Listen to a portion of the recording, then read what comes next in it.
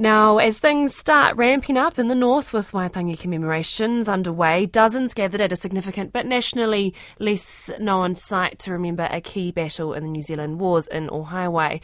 Also earlier this week, officials declared a preemptive state of emergency amid heavy rain, risking event cancellations. But the region escaped the worst of the weather and everything's going ahead as planned.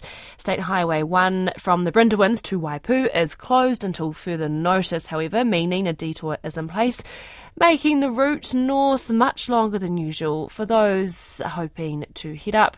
As well as with events underway, iwi leaders started their hui today in Waitangi, and the chair of the Waitangi National Trust Board, Peter Tipene, joins us now. Tēnā koe, Peter.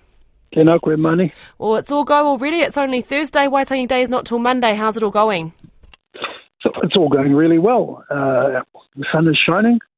After several days of rain, it's really humid as well, but we're gathered here as the National Iwi Chairs Forum at the Waitangi Treaty Grounds, and everything's going ahead as planned. Are you worried at all about that road closure and may have low expected numbers?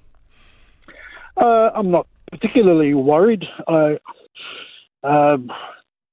People will find their way to Waitangi. As I say, we farewelled 90-year-old Titi Whai Harawira last weekend during what was some very challenging circumstances, but people will find their way to events and functions as they do. Absolutely, yeah. Titi Whai still giving the runaround up until the very end, and her absence will be very noticeable on Monday, especially, Peter. What are the plans in terms of who might be escorting the Prime Minister onto the treaty grounds on Sunday? We've got to remember that Titi Whai, while she escorted Prime Ministers and other very important people to Waitangi, there was always a group of very prominent kuia from Tai Tokerau, including the likes of Nader Glavish. So I think water will find its way to the sea, if you get what I mean. Absolutely, I do. And like you just said there, with the Iwi Chairs Forum kicking off this morning, what is top of mind for Iwi leaders as obviously politicians arrive, but also people from around the motu to commemorate and to reflect on what the treaty does mean to all of Aotearoa? Well, certainly, while I'm here at the Iwi Chairs Forum representing Ngāti Hine, also here as the chair of the Waitangi National Trust, and for all intents and purposes, acting as a face to the hosts, who are also the whangaroa iwi.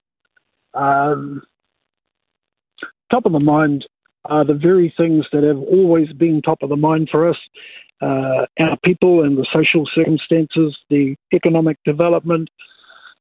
So, look, we have those planks that we are always focused on, but this hui is really pertinent because the building or the tent, it's a very large marquee that takes up to 250 people.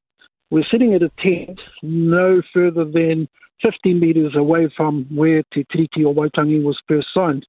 So above all things, while we have some very important kaupapa that we have to work on to improve the circumstances of our people and thereby the people of this country, we are here at Waitangi, and the constitutional basis of this country is being highlighted and will certainly be highlighted when we host the Prime Minister, Cabinet and other members of government here on the treaty grounds. O nei te mihi ki a koe, me ki te au i a koe, ai nei, that is Peter Tipene, Waitangi National Trust Board Chair and Ngāti Hine leader.